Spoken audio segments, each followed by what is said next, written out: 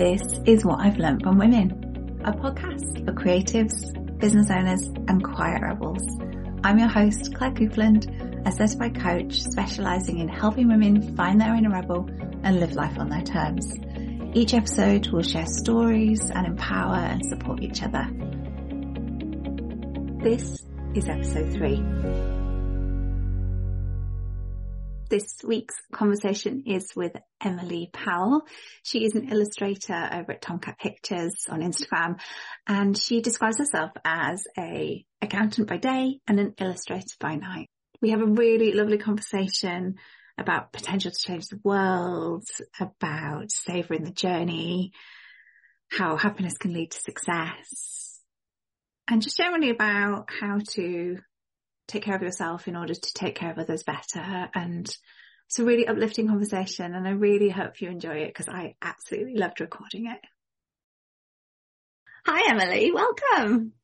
Hi Claire, hi, how are you? It's great to join you. Yeah, really good, thank you. It's really lovely to have you. We've kind of known each other, we were just saying on and offline a little bit, but we've never really had a proper face-to-face chat, so this is lovely. No, yeah, absolutely it is. And I think when you are new to the online kind of community and space, like I feel like I am, it's only been maybe 2 or 3 years. It's so lovely to just find so many different people who you can connect with that you would just never get the opportunity to connect with and talk to in a different set of circumstances. So totally, yeah.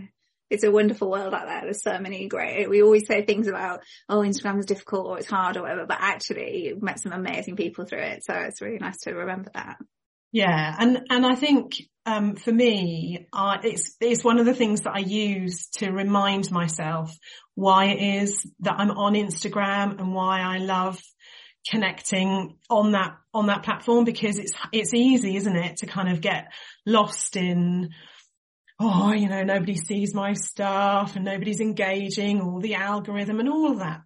And all of those things, they are challenging and they can be true. But actually what I have gained from just being out there on social media is so much inspiration and so much connection and just so many great people that, I'm now friends with, who I'd never have met in different circumstances. And that's kind of what keeps me going and what keeps me sane a little bit in terms of Instagram, is actually without it. Yeah, it can be hard and you get lost in the scroll and it can be really demoralizing, but actually without it, I wouldn't have had all of the amazing inspiration that I've had.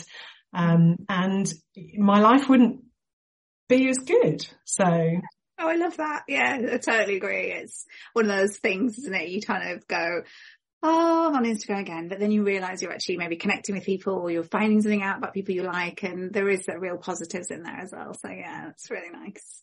So do you want to tell us a little bit about what you do? Yes, so I'm an artist and illustrator, first and foremost, I guess. I do business illustration, I do private commissions. I'm illustrating a children's book at the moment for my friend who I met through Instagram. And now, we're collaborating on loads of different things, and we're really good friends. And I am also an accountant. So I do that as my day job, which maybe I'll kind of talk about a little bit later. So I've come to, I guess, a creative and artistic career quite late in my career. So I'm 45 in a couple of weeks. And I kind of feel like I've only just started on this kind of different journey. That's amazing. I love hearing stories about people finding their creativity or doing something different. I kind of really understand that you kind of go through life and find new things, and actually if you grab onto them and enjoy them, and there's just possibility all the time really in life. Yeah, absolutely. Absolutely. I had the opportunity to kind of do illustration full time for about 18 months, and that was amazing. But my career before that was as an accountant, and going back to it kind of felt a bit like, oh, okay, I'm going back to something that I didn't necessarily, or was hoping that I wouldn't have to go back to. But actually now I kind of get to have it as, I don't know, maybe my alter ego. So I'm accountant by day and illustrator by night. And that kind of feels like it works quite well. And I think that there are opportunities for me to I guess, capitalize on those contradictions in who I am. Because I think, we kind of get hung up on our labels, don't we, a little bit? And being an accountant and being an illustrator seem to be quite opposite. But actually they're just part of who I am and what I do. And perhaps they're part of what makes me unique and, means that I can add value and support and kind of share things in different ways. Yeah, that's a really nice way to put it. I think, like you say, it cannot feel right to sometimes do a career alongside a career, but actually so many people are doing multiple things at the same time. And, the multi-hyphenate thing is a big thing. And I think if you can have a part of your life that you really love and enjoy and, creating and being it's like magic. And then you've got a part that does what it needs to do, but you're still enjoying it. There's nothing wrong with that. It's a nice way to do it. It gives you variety as well. It does. Yeah. Okay. So let's get started with the questions. What's the best advice you've ever been given? So when I was thinking about this question, I found it really hard to pick one thing. It's a really tough question. And I've had so much good advice over the years, and my mind was just skipping all over the place. So I kind of cheated a little bit, and instead of deciding on a single piece of advice, I decided on a whole book of it.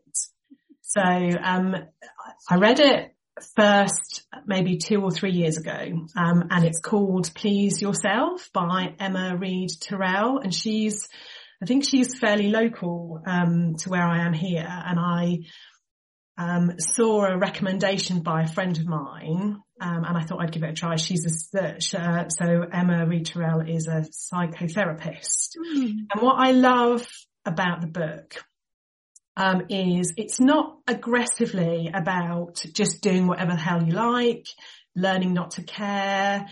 It kind of takes you on a journey to understand properly where our people-pleasing tendencies come from, and how learning to care better for ourselves helps us to care better for others without taking on all of their problems, or feeling responsible for their own happiness. And to say that it was transformative doesn't kind of feel strong enough. And transformative is just something that is quite a throwaway phrase these days. I guess we all learn and evolve so much. But it was another level. It really kind of told me things about my experiences that made me behave in certain ways that just made such a difference to me. And after I'd read it the first time, it was like, those videos on social media where like a little child who maybe has impaired sight gets glasses for the first time, and their face it felt like that. And I've read it more than once now. And I'm an avid reader. I read loads of stuff. So for me to kind of pick that one book, I have to say, I think that, that has been the best advice that I've ever had in terms of, reading that and understanding kind of where all of that came from. Oh, that sounds amazing. I've just written it down because I have to read it. But I really loved if you care better for yourself, you care better for others. I think that's such a lovely message. Yeah, definitely. And I think that we kind of put people pleasing and self-sacrifice on a bit of a pedestal, and think, well, we should be nice to people and we should be, caring about other people's happiness. And absolutely that's true. But actually, if you care about yourself and you choose things that make you happy, then the people who are around you, they will benefit from that anyway, because actually you can't please other people. You can't make other people happy. It's not, it's not possible to actually do that. So yeah, there's something in that, isn't there? If you're kind of happiest or best, or however you want to describe itself, then that kind of radiates out of you, and the decisions you make are different, and the way that you behave and the way that you feel is different, and that has a real nice knock-on effect on others. So yeah, nice. Yeah. And I found that, I was always so defensive of my own kind of, decision. When I was choosing something that was what I wanted, I always would get really defensive, as if I wasn't allowed to have that. And to be able to let that go and just be, actually, this is what I'm choosing and it is the right thing for me. And I'm not saying, stuff everyone else. Actually, I don't need to be defensive about it, because what's right for me will also be what's right for other people in terms of, the decisions that I'm making. Yeah, really nice. So how would you say that you've changed over the last 10 years? Wow, so much. When I started thinking about this question, I thought, oh my goodness, I'm going to end up kind of telling my life story if I'm not careful. So I will try really hard not to do that. But 10 years ago, I was 4 months pregnant with Thomas, and my daughter Caitlin was nearly 3. I'd been married 11 years. I was, I'd qualified as a chartered management accountant. I'd been qualified for a few years. We'd moved into this house in a lovely neighbourhood. I'd got, good salary as a finance manager. I was working for B&Q, and I was looking for my next job, after maternity leave. The next job, that I wanted was a finance business partner. I was ambitious. I was confident. I knew who I was and what I wanted out of life. If you'd asked me 10 years ago, where I was going to be in 10 years time, I'd have said, a finance director or, head of finance. That was where my career was going. The people who were kind of at a similar stage in their careers, many of them, that's where they are now. That's what they're doing. And the creative kind of stuff it was just a hobby. It was always destined to just be a hobby, 10 years ago. And I have to say, I think the things that have changed the most radically for me over the last 10 years are, my dreams. Because back, 10 years ago, finance director, I'd feel like I'd have made it. That was where I was heading. But that hasn't, that isn't where I am now. And things have kind of changed, really, really quite radically. So I did, as I kind of mentioned earlier, I spent 18 months working as a full-time illustrator. And that was it was an amazing privilege to be able to do that. But it didn't allow the financial stability that I needed and that we needed. So, I had the opportunity to do it for a while. The financial crisis kind of hit after COVID, and now I'm starting to settle into more of a balance that gives me the financial security of an employed role as a finance manager working in the NHS. But I'm doing 30 hours a week, and now my dreams and my goals are all around the creative work that I do. And I get to kind of spend my weekends, as and when life and children allow, drawing, and that now is the more important part of kind of my life and my dreams. And although, I get a lot of satisfaction out of the day job that I do, and it provides, what I need it to provide, I'm not there any longer thinking, okay, well, where's the next step on the ladder, and how can I, move forward in my career, and what training do I need to, all of my thoughts are around, how do I learn how to do some animation and Procreate, and, what book might I get to illustrate next? So it's, some real changes. Yeah, sounds like it. I'm really interested in so you sort of 10 years ago, you were in the finance world and kind of wanting to progress in that, and then something changed and you started following your dreams more. Can you remember what changed, or did it just happen?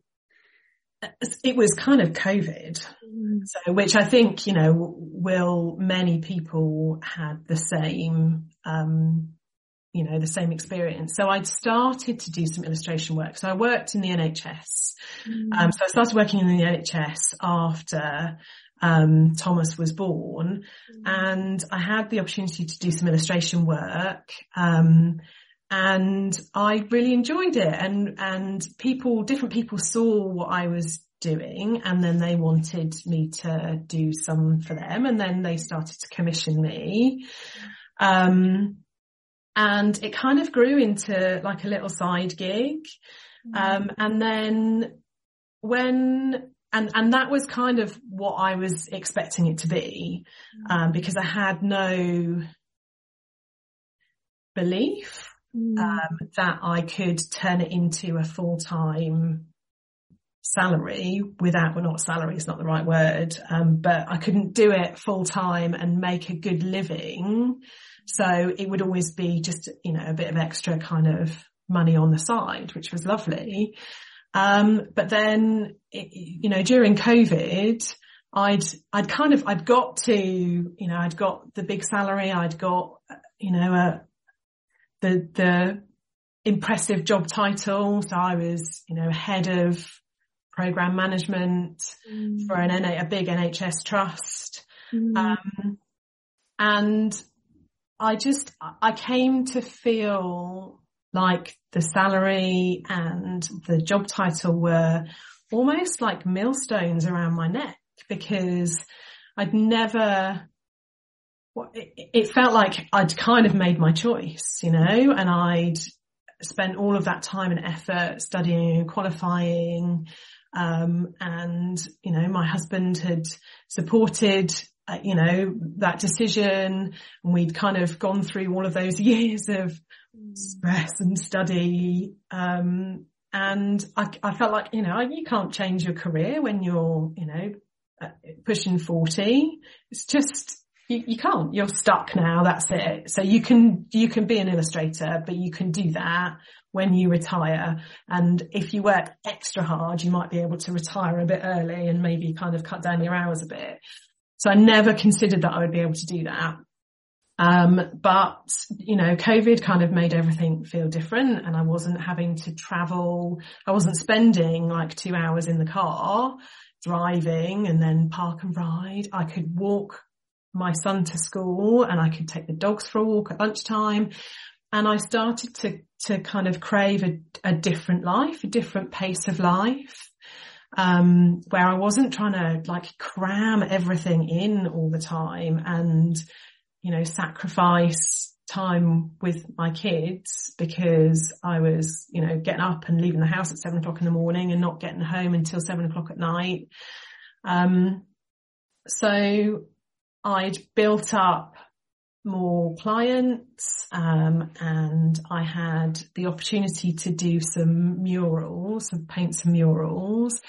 And so I handed in my notice, and, I worked 3 months notice, and I knew at that point that I was it wasn't going to be steady enough to carry on for, forever, and that I would have to do something to build it. But I didn't want to not give it a try, and absolutely don't regret it at all. It has been such an amazing kind of, period of time in my life. And I almost feel like I was waking up a little bit, like I'd been asleep all of those years that my career, was the thing that I cared about the most. Obviously aside from my family. But that was my goal, was to kind of earn a good living in order to support, our family. And it was, I chatted to some friends, and one of my other friends has kind of done something similar, although, not like illustrating. And he was the same. He said, well, it just feels like I was asleep all of those years. Just not really appreciating some of the other things that there are in life, outside of, spreadsheets and balance sheets and P&Ls and crunching the numbers. Yeah, definitely. I love that as well. That kind of, you thought that it would be something you did when you retired, or that was for later in life. And actually what you did was go, no, I'm going to do it now. I want to do it now. And I think that's really refreshing to hear, because I think a lot of people probably feel like that I'll do that in a while, or I'll do this first, or I'll build my career first. And sometimes you just have to take that kind of calculated risk, but I suppose it's still a little risk. So yeah. So who is a woman that has inspired you, and why? Oh, so this question, I thought I'm going to choose someone like Rosa Parks or Maya Angelou or Brené Brown, because, they're such phenomenal women who have done amazing things. But in the end, I decided that the woman who's inspired me the most is Sarah. So Sarah, me and all are Sarah Tasker, because up until I kind of discovered, her, the Insta retreat, I'd been in kind of other business groups, and so many of them are all about kind of the hustle and there's a set of rules and you have to do it like this, and this is how it needs to be. And if you don't do it like this, then, well, of course you're not going to be successful, and all this kind of stuff. And her kindness and generosity and authenticity, it is endlessly inspiring.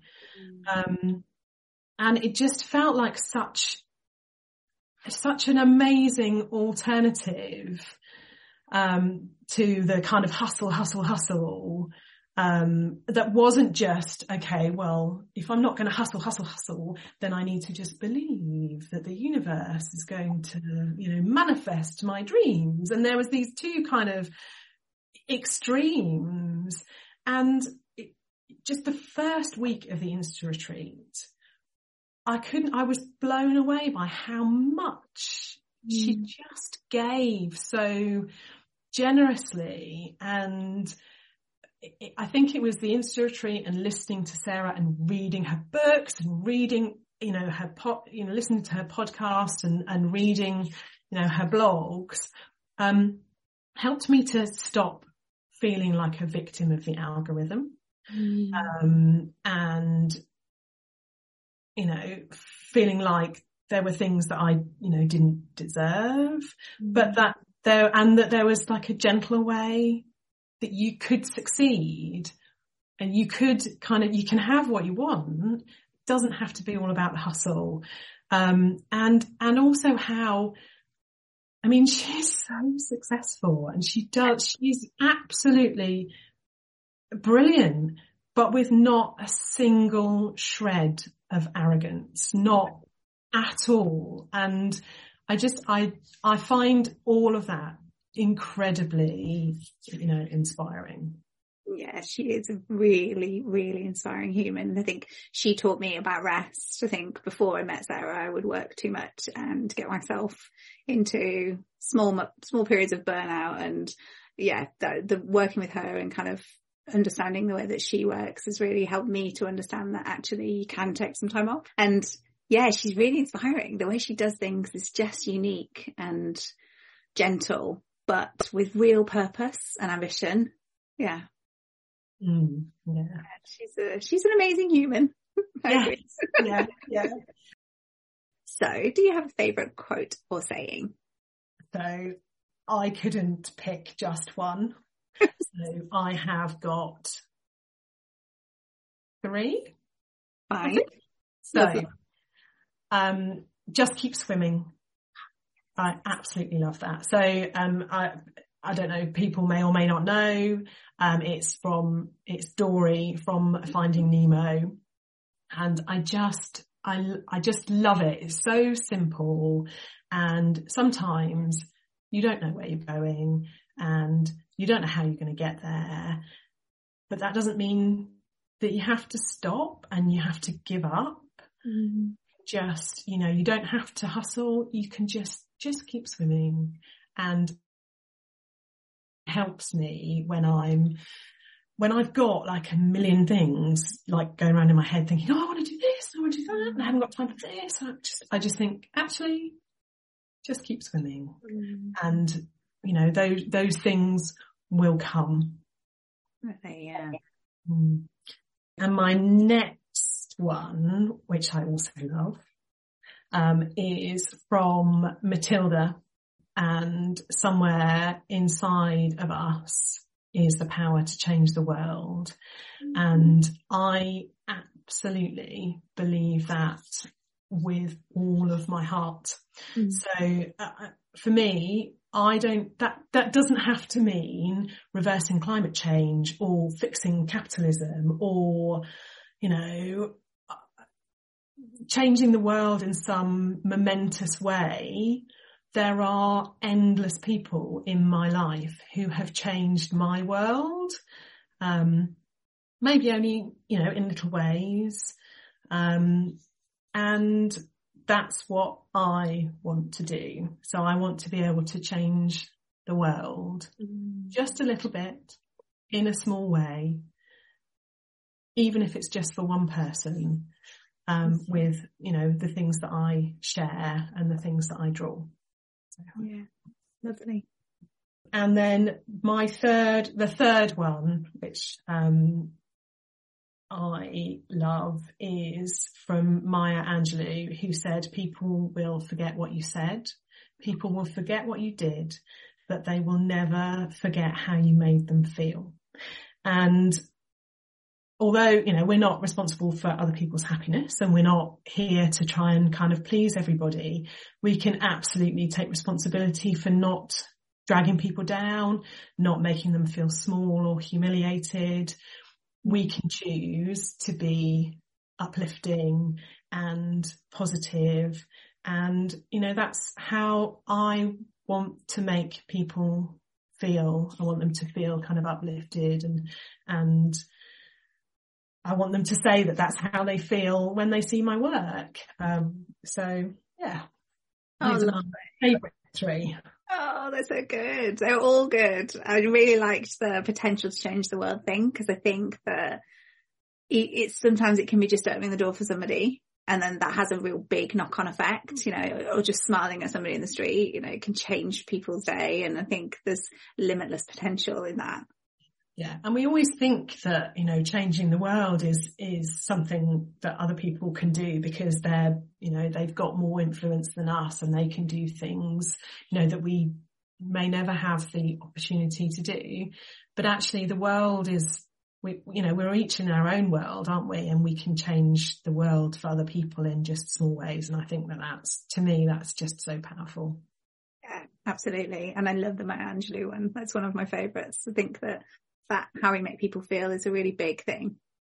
It's really, it can be really important, and you might not ever know as well, which I think is the interesting thing. You might never know just how much you mean to somebody, but powerful. In your opinion, what are some of the biggest challenges that women face today, and what can we do to overcome them? So this again was a really tough one, and that, there is so much, but I think there's so much that's just woven into the fabric of our society that we don't even notice often. So the kind of stereotypes and the sayings that they just come out without a second thought. And if you kind of challenge people, they're like, what? But it doesn't matter. It doesn't mean anything. And I think, well, actually, do you know what? Sometimes it does. So people think it's harmless, but when bravery and courage are referred to as being ballsy, or people who are perhaps a bit, more timid are told to grow a pair, I find those things just really insidious and unpleasant, because, I hate it when women are referred to as ballsy. Because why use that phrase? Because, the origin of it is all about men and male anatomy, and therefore to be courageous and brave, you need to have a pair. And I find that I really, I don't like that at all. And also, things where we use phrases like, oh, don't be a girl, or that's being girly, or you throw like a girl, or they just happen, that people just say them without really thinking about what it is that they're saying. And I think,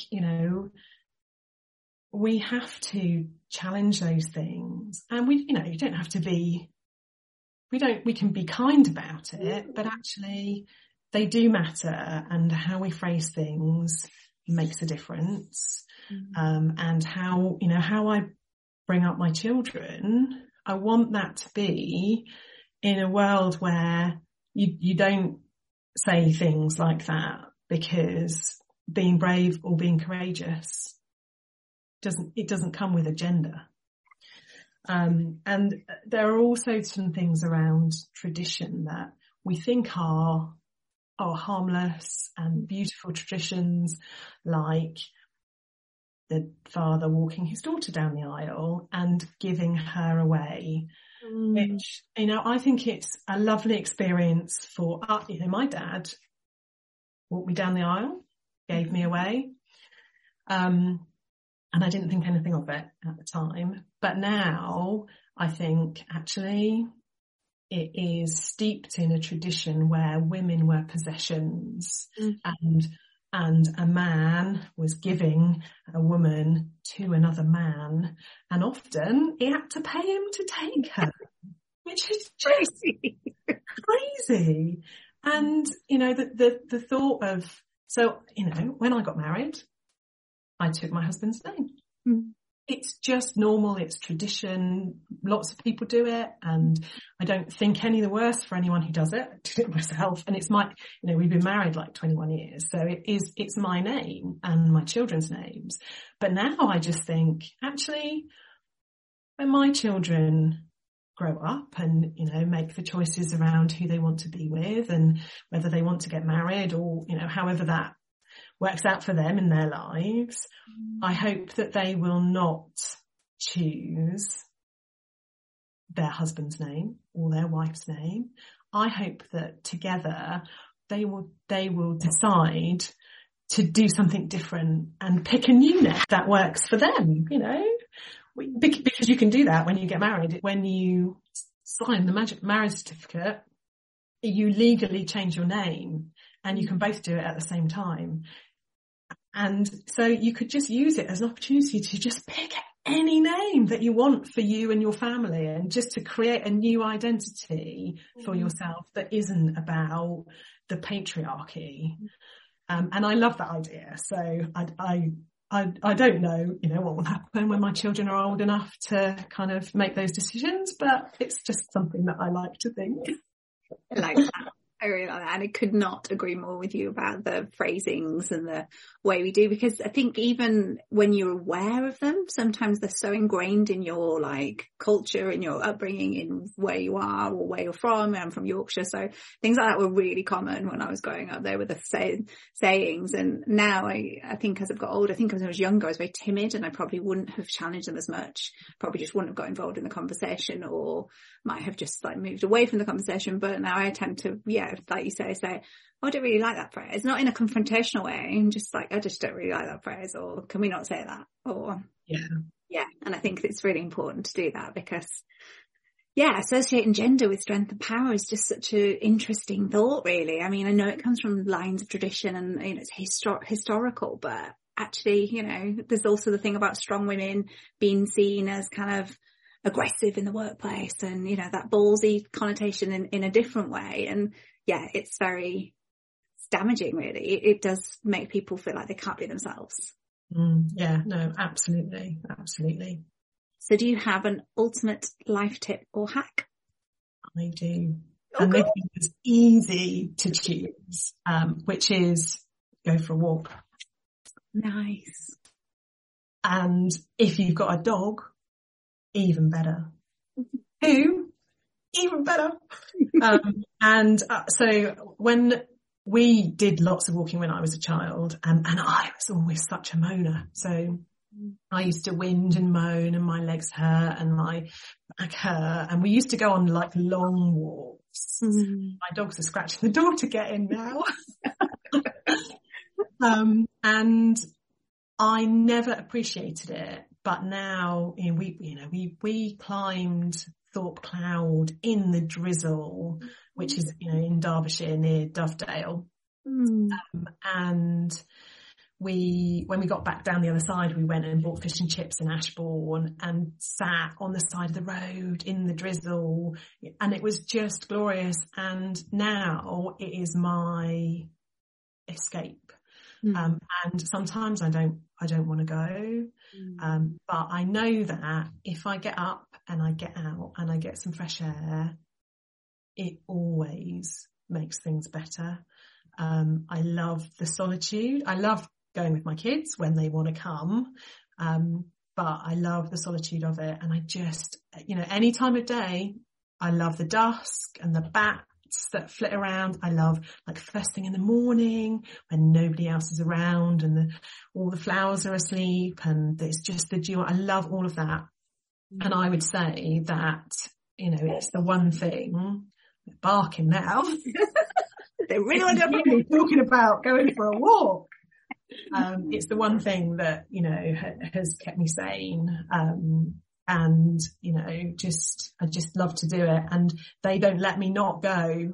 And, all of those memories of going for beautiful walks in Derbyshire, they're some of my most precious memories. So I would say even if you don't think you've got time, just do it, because it's great. And for people who maybe, can't get outside or, can't walk possibly, I would say invest in a pair of noise cancelling headphones and put on some bird song, and some, fresh, breeze, nature sounds, because that will take you some of the way, and open the window and, enjoy the fresh air. Yeah, there's something nurturing about that, isn't there? That kind of fresh air and the natural sounds that even if you can't get out and necessarily go for big hikes, you can still kind of connect with it and kind of almost visualize it if you need to, but really connect with that feeling of being outside with nature. Yeah, nice. Okay, so what advice would you give to women who are just starting their careers and would like to make an impact? Controversially, I think I would say, don't try and make an impact. Nice. I know that sounds a bit backwards. And I know that if somebody had said that to me at the start of my career, I would have gone, yeah, whatever. But I think the impact that you make will just come. You know, you don't have to chase it. You don't have to decide how you're going to impact, you know, and how that's going to work, because, you know, things don't necessarily work out how you think that they are going to. You don't necessarily end up, you know, where you think your life is headed. So I would say, you know, making an impact, you know, isn't necessarily something that you can decide. It's just something that comes with being who you are. I would say that you know, savor the journey as well. Don't be in a rush. Drink in all of the inspiration, because there is so much inspiration out there, and there is so much opportunity and so many different things that we could do or be, you know, and don't let yourself be defined by a set of labels. So yeah. Nice, really nice. Lots of lovely things there. I really like the not being defined by anything really, but the set of labels is really powerful, and saving the journey. We're so often rushing towards the goal or the end result, or, you know, what's next. And we very rarely, I personally, I suppose, but I hear it from other people as well, we very rarely kind of enjoy the process of doing something and get into you know, I think about running a business. You want the end result. You don't want necessarily to be doing the typing into captions or writing the emails necessarily. You want the result at the end of it. So yeah, enjoying the journey. Yeah, absolutely. I listened to Andy J. Pizza's Creative Pep Talk podcast, and he talks about that a lot in terms of so the analogies that he uses aren't analogies that, you know, that work for me, but I absolutely, because he talks about like playing video games and crushing it and getting to the end really fast. For me, it might be like, you know, a book. So we're so desperate to kind of find out what happens that we rush to the end of it. And then when you finish a book, it can be a bit like, you know, it's a bit like a bereavement. And that might be a little flippant, but no, I do understand that. I feel it too. I do, like when a good book's finished, I can't pick up another one for a few days because I feel like I'm cheating on it. Yeah, absolutely. Yeah. And when you kind of, I find that I'm so desperate to kind of enjoy the book that there are things that I miss. You know, so I reread it and I was like, I don't remember that from last time because I rushed through it. And I don't, you know, we don't want to miss any bit of our lives. And I think that, you know, the journey is the thing. That, like, the destination is not the thing. It's the experiences and the journey and how we get there that matters the most. Definitely. I can think of a few times in my life where I've achieved something I've kind of worked towards quite a long time, or it's taken a lot of effort, and usually you get there and it kind of feels a bit like New Year's Eve. Like, it's a bit like, oh, I thought this was going to be better than it is, kind of thing. I don't know whether you can resonate with that, but there's been a few times where I've achieved something, let's say, and I thought, oh, I actually enjoyed doing it more than I enjoyed getting it. Yeah, absolutely. Yes. Yeah. And I think, you know, I find that with, a lot of things in life, and ultimately, you know, the destination that we're all heading to is probably not one that we would choose if we couldn't, you know, if we could avoid it. So let's, you know, savoring the moment and enjoying how we take our steps, I think is really important. Definitely. So what's the biggest lesson you've learned? And another one from a book. Good. Is happiness, and it's kind of similar, related to what we were talking about before, but happiness doesn't follow success. So there's a great book called The Happiness Advantage by Sean Akel, and I think reading that, and because he flips it around, because we think, you know, when I'm successful, when I've done this, when I reach that, that's when I'll be happy. And so we strive for these goals, and then we get there, but then, okay, what's next? Because it doesn't necessarily make us happy.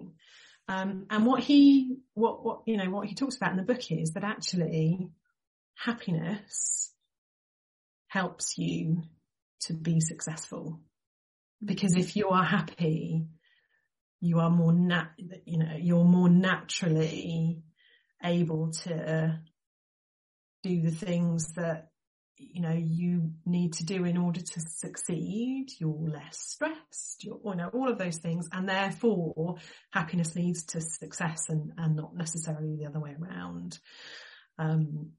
One of the other things within the book is very much about you can choose to be happy, you know, not, you know, talking about things like clinical depression, or making any kind of, you know, comment about those, because those medical conditions are, you know, they are prevalent in the world. And I'm not saying, oh, well, you know, if you're depressed, you can just decide to be happy, but actually you can influence your own level of happiness. And I think, you know, that's a really important thing to remember. So sometimes when you get out of bed, you're like, oh my God, it's such a bad day. You know, you get out of bed on the wrong, you can decide whether the day stays the way that it feels like it's going to, or whether you're going to kind of turn it around, and be happy. Yeah, because you can get into that stacking behaviour, can't you, where you get out of bed, you stub your toe, you go downstairs and you drop something on the floor, and then you go to work because you're running late, you're late, and then you get to work and you think your boss is mad with you, and then, you know, and these things just stack and stack and stack, and you have a bad day, and it started because you stubbed your toe. And it's like, if you can sort of switch that and go, okay, I stubbed my toe, that was rubbish, let's just take a moment, you know, it can have a big difference. Yeah, and I think I saw people, so I watched my dad be miserable, what felt like all of his life. And he had, you know, a lot of reasons to be unhappy. He was, so he had a congenital abnormality of the spine that, you know, is very rare, got progressively worse. He was in huge amounts of pain. He hadn't had a very nice childhood himself. He was taking antidepressants. He drank. He had a nasty temper.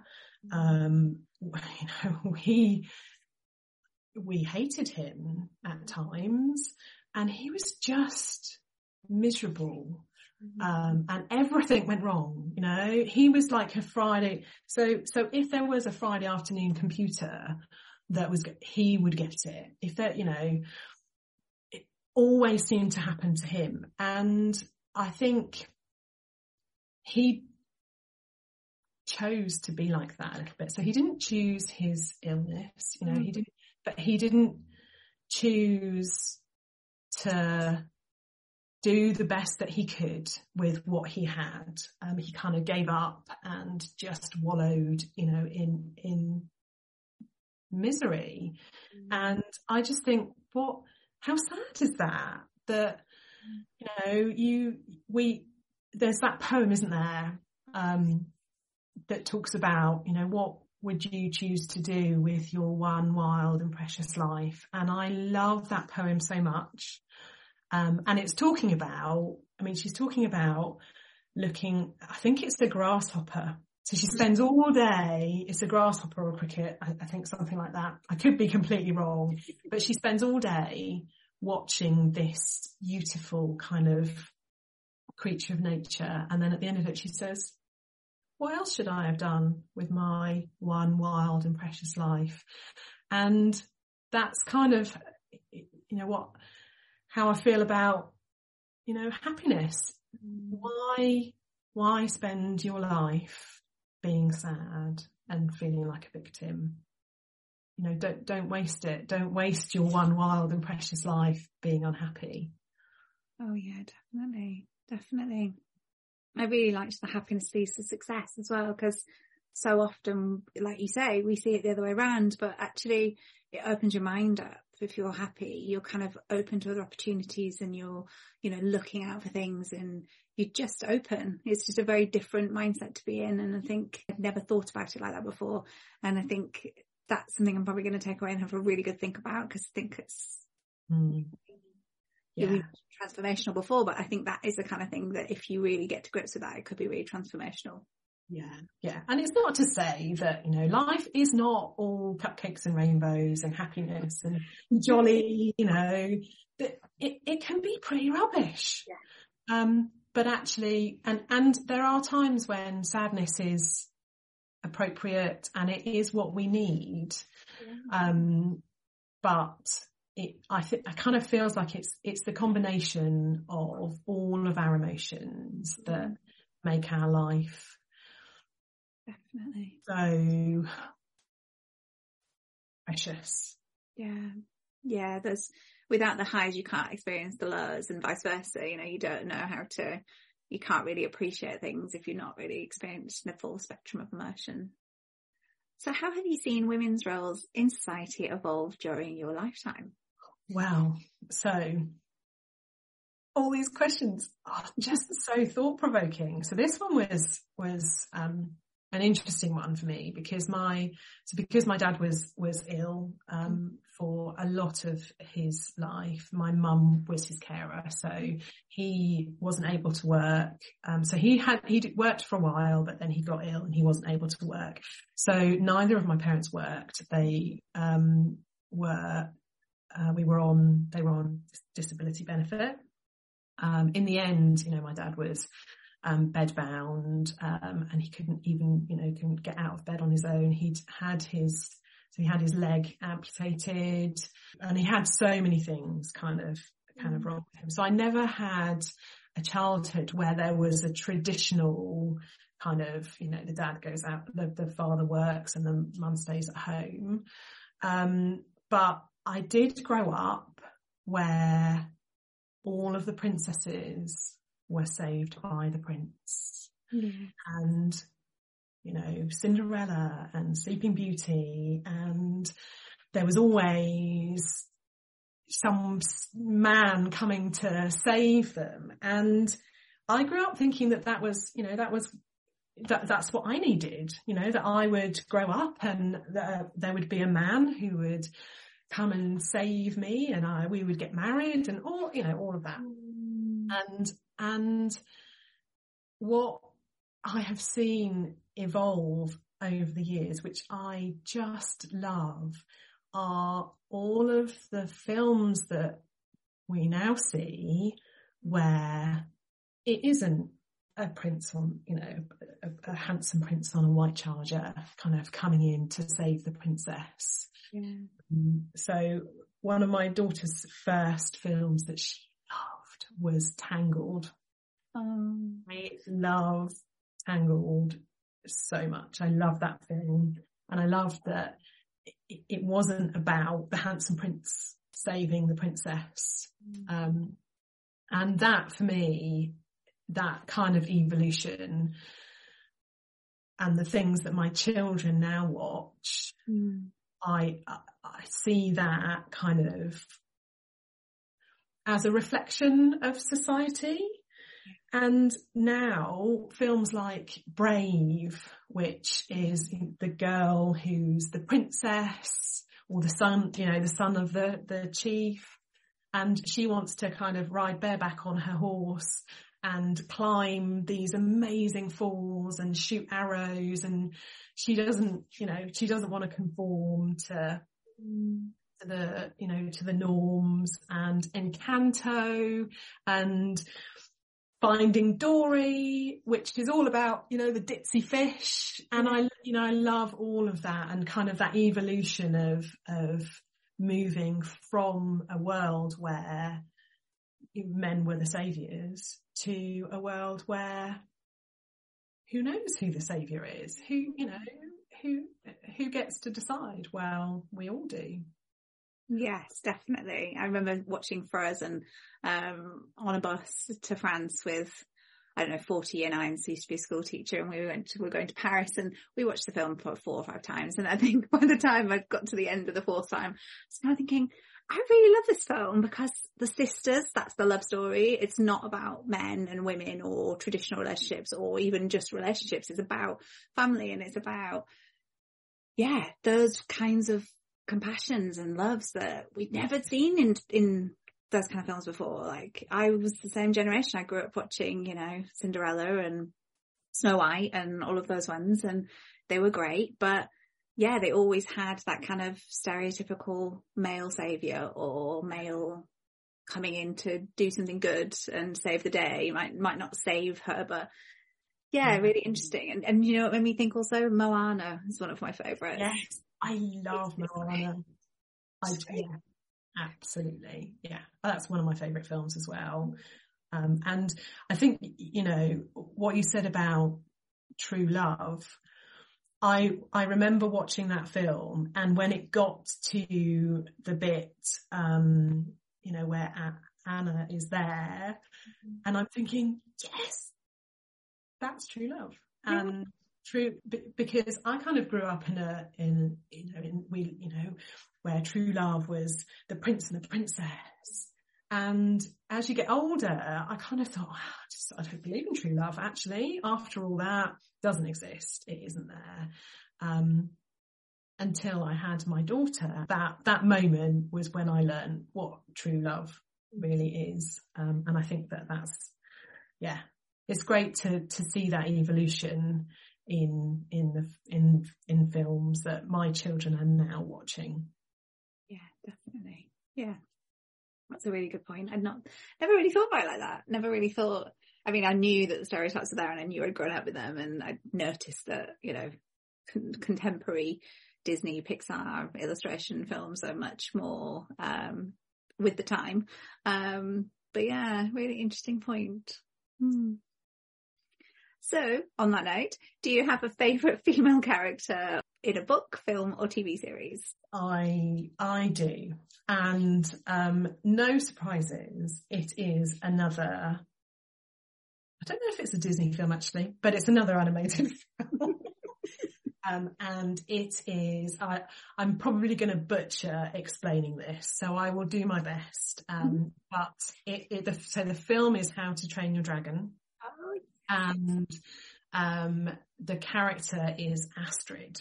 She is so cool. She is like not remotely stereotypical. She runs around with an axe and a mace, as a Viking, and I love that film, and it has to be my absolute favourite film of all time. And although, it's not about her, she delivers the most amazing line that has ever been delivered in any film ever, which I will now attempt to explain. So Hiccup is, the son of a chief, and, they're Vikings, so it's all about defending the village and killing dragons, and it's a bit of a rite of passage for the youths to grow up, and then they get to kind of kill their first dragon. And that's what Hiccup thinks that he needs to do and that he wants to do. And he downs a dragon, and then he can't kill it. And the story progresses, and, the dragon that he has made friends with, and, he's flown on this dragon, is carted off by his Viking chief father to go and find the big dragon's nest. And Astrid asks him, why didn't you kill the dragon? And he says, I couldn't. I'm the first Viking in 300 years who couldn't kill a dragon. And she turns around to him and she says, you're the first one to ride one though. And that line I just think is the best line ever, because he could ride a dragon. No one had ever ridden dragons before, but because that's not what they did. But he rode that dragon, and Astrid, she got to ride a dragon too. And for that reason, I love that film. And so it has to be Astrid. I love that as well, that he was having a negative thought and she turned it into something positive. It's just, it's great. Everyone needs a friend like that. Yeah, absolutely. And who wouldn't want to ride a dragon? Yeah, definitely. I mean, that would be amazing. Okay, so the final question. What have you learned from women? Wow, so much. I have learnt not to be a victim, which I think, is a really important lesson. I've learnt that I don't need a Prince Charming, and I don't particularly want one either. I've learnt to love and appreciate my body and not hate seeing photographs of myself and hearing myself recorded, which I think is something that we all struggle with. So I've learnt that this body that I inhabit, whatever its, pros and cons, it is the thing that I do my things with. My hands are what I draw with, and I learnt that from a really good friend who shared, a story on Instagram about loving her body, and I thought, why don't I love mine? So that was a really powerful lesson. I've learnt my creativity, I think, or my love of creativity, from my mum's family, who is full of all of her sisters, all really creative. And I have learnt to just trust myself and be myself. And I think the most important lesson that I've learnt from women is that it's okay to be kind, and that being kind doesn't mean being weak. They're not the same thing, and you can't always be kind. Yeah, that's lovely. I think that kindness and weakness is just wrongly equated as the same thing. I think being kind to people is an easy thing to do, really. I think that even when someone's not being very nice to you, being kind can be the thing that changes that dynamic, or, you can walk out of that situation feeling like you did everything you could. So yeah, and I don't think, people say, oh, sometimes you've got to be cruel to be kind, and I think actually no, you don't. So you can choose, and you don't have to be soft to be kind. As in my day job, I have had teams of people to manage, and actually sometimes being kind is sharing things with them that they don't want to hear, and actually you wouldn't do it if you didn't care. So yeah. So where can we find you online? So I've got a website, so tomcatillustrations.co.uk, so that's my website, and you can see some of the work that I do, how to work with me there. I am on Instagram and Facebook and Twitter and all of those places as at Tomcat Pictures.